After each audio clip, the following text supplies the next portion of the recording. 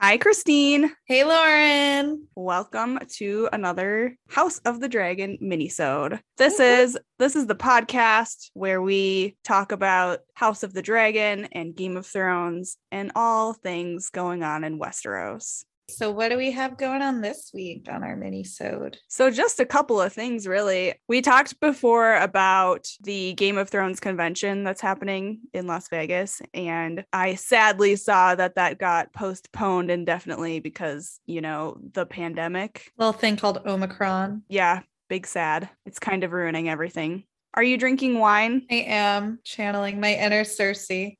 I was going to say how House Lannister of you. More wine. I have wine and I have Gatorade, which doesn't make much sense, but who I am as a person. I've just got non-alcoholic beer. Hey, Christine, I think you may have a dragon on your shirt. Can you tell me if that is true? I do. It's a bisexual flag colored dragon. Very cute. A cute bisexual dragon, just like you. Yeah. Yeah, like me. I needed a pride shirt and I picked the one with a dragon on it, and now I just wear it all the time. So Peter Dinklage did an interview recently to talk about House of the Dragon, and a couple of things that he said.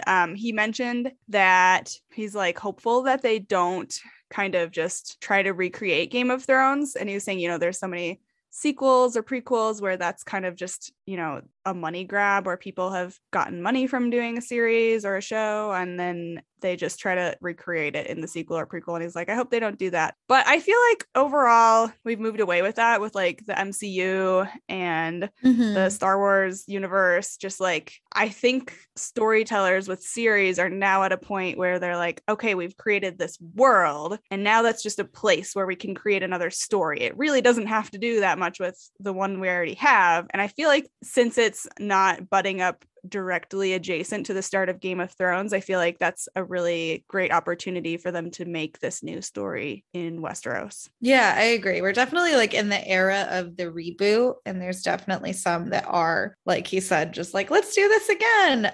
But I feel like since Game of Thrones only ended 2 years ago, that's not the move.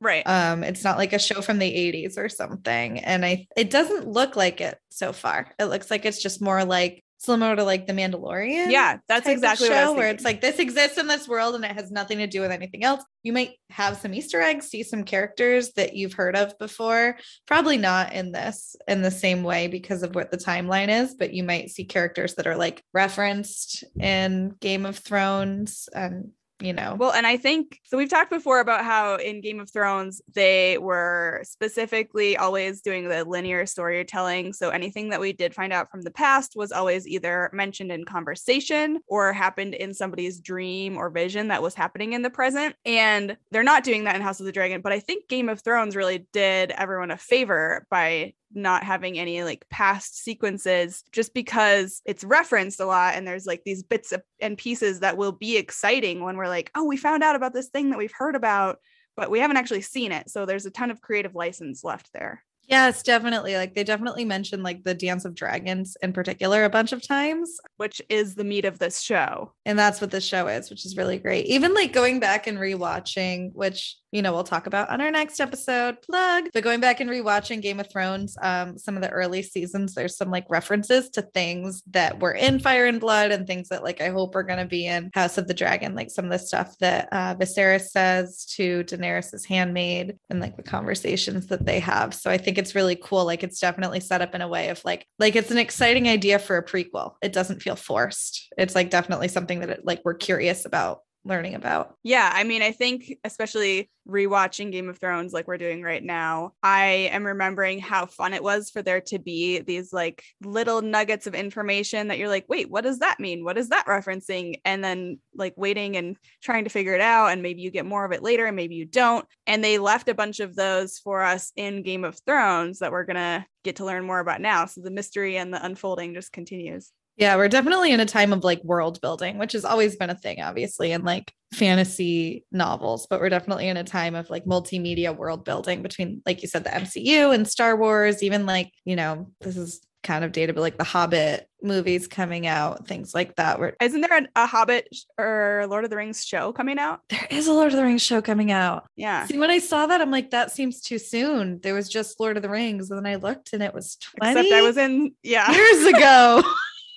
It's like, I think I was in 6th or 7th grade when that came out. So it's been a minute. So it's not too soon. We're just old. Yeah.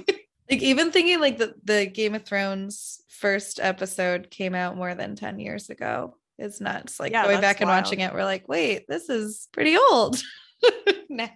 I was just looking. I don't know what happened to the original copy of Game of Thrones, the book that I had, but I was looking in the one that I have, which came out after the show had aired. That has the, yeah. And don't get me wrong, he looks old, but like, look at little baby Germ in the back. Oh my gosh, you're right. He looks so young. He's just so young compared to how he looks now. And I was like, oh yeah, it's been a decade. He's got aviators on. Oh my God. You're so right. Yeah. So did Peter Dinklage get to see the show, or is he just like giving an opinion? No, he was just giving an opinion. And one of the other things that he said was that he is really excited to watch it as just like an audience member who doesn't know what's going to happen, because he knows how exciting that was for fans when we were watching Game of Thrones to like, I can't wait for the next episode because I need to know the answer to X, Y, and Z. And he's excited to be able to experience that and like kind of see what it feels like from that side. So I thought that was cool. That's gotta be so nuts to be able to just like watch this show when you were in the original one and have like no connection to it. But maybe it's sad too. Like it's like, this is very stupid connection. It's not the same. But like when I went back to watch like my college a cappella group, like the year after I graduated, I'm like, nah, I'm not singing here anymore. This is kind of weird, but it's also cool. Okay, Andy from The Office. Nerd alert. No, I agree. I mean, I think there'd be some bittersweet feelings there if it was me, but I don't know.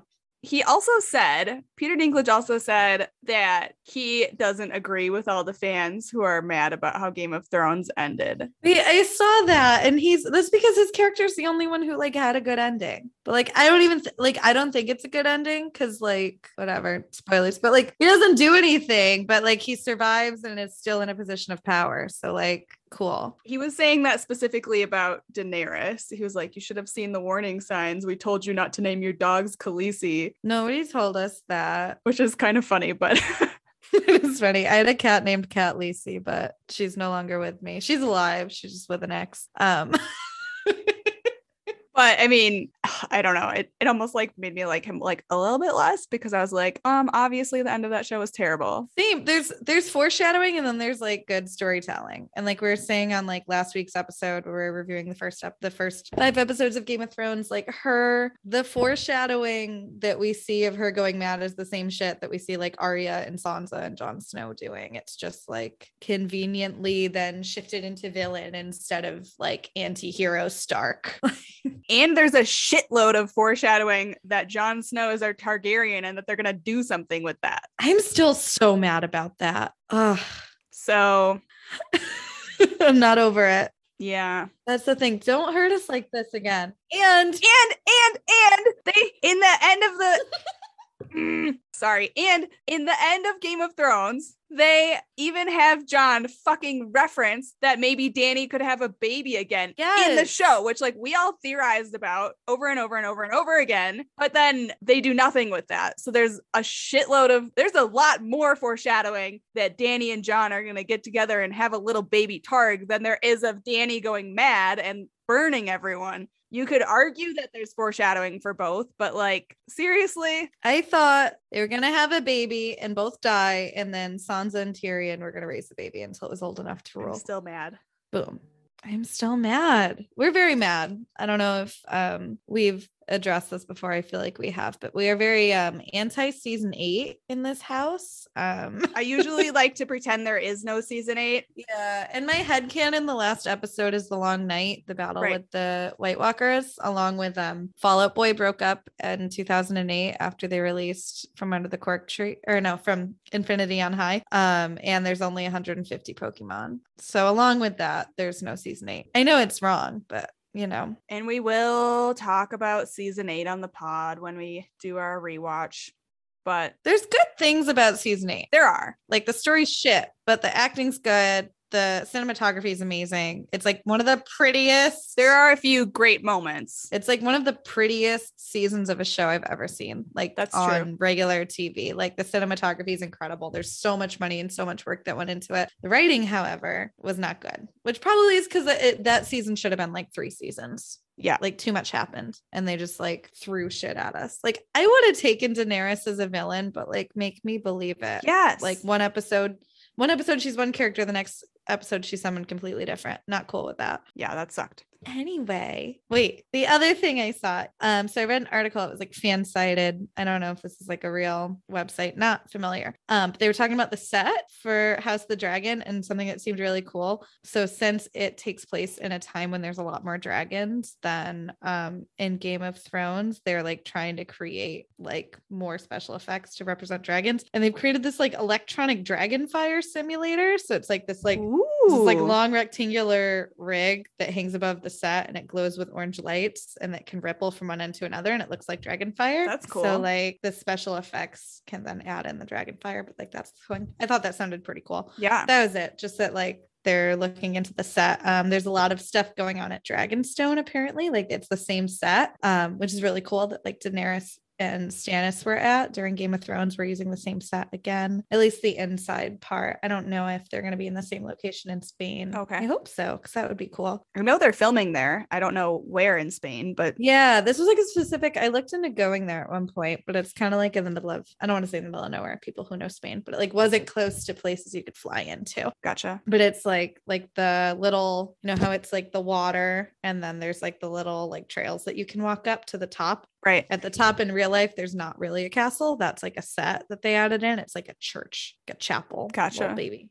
So that's what it looks like in real life. So I don't know if they're filming there again, but that would be cool. We shall see. Yeah. So I'm interested to see like, because there's going to be a lot more dragons in this. And I know, you know, there's no way the budget can be as big as it was for Game of Thrones because it was like a ridiculously big show. So I'm like curious to see how they're going to like figure out these special effects to have all these dragons there without just like creating these like massive, expensive CGI scenes. Yeah, I'm so excited. Yay. So Christine, next week, we are going to be back with our second half of season 1 Game of Thrones rewatch. So that's episodes 6 through 10 of season 1. We're going to be talking about those, getting ourselves hyped up for House of the Dragon to come out by rewatching Game of Thrones. Listeners, if you want to join us in that, get watching it. We will be giving all the spoilers, so hopefully you've already seen it. And if you guys have any questions or comments on things we've talked about today or in previous episodes, you can email us at podofthedragonpodcast@gmail.com. Thanks for listening. Dreams didn't make us podcasters. Dragons did. Dracarys. Bye forever. Bye. Boom.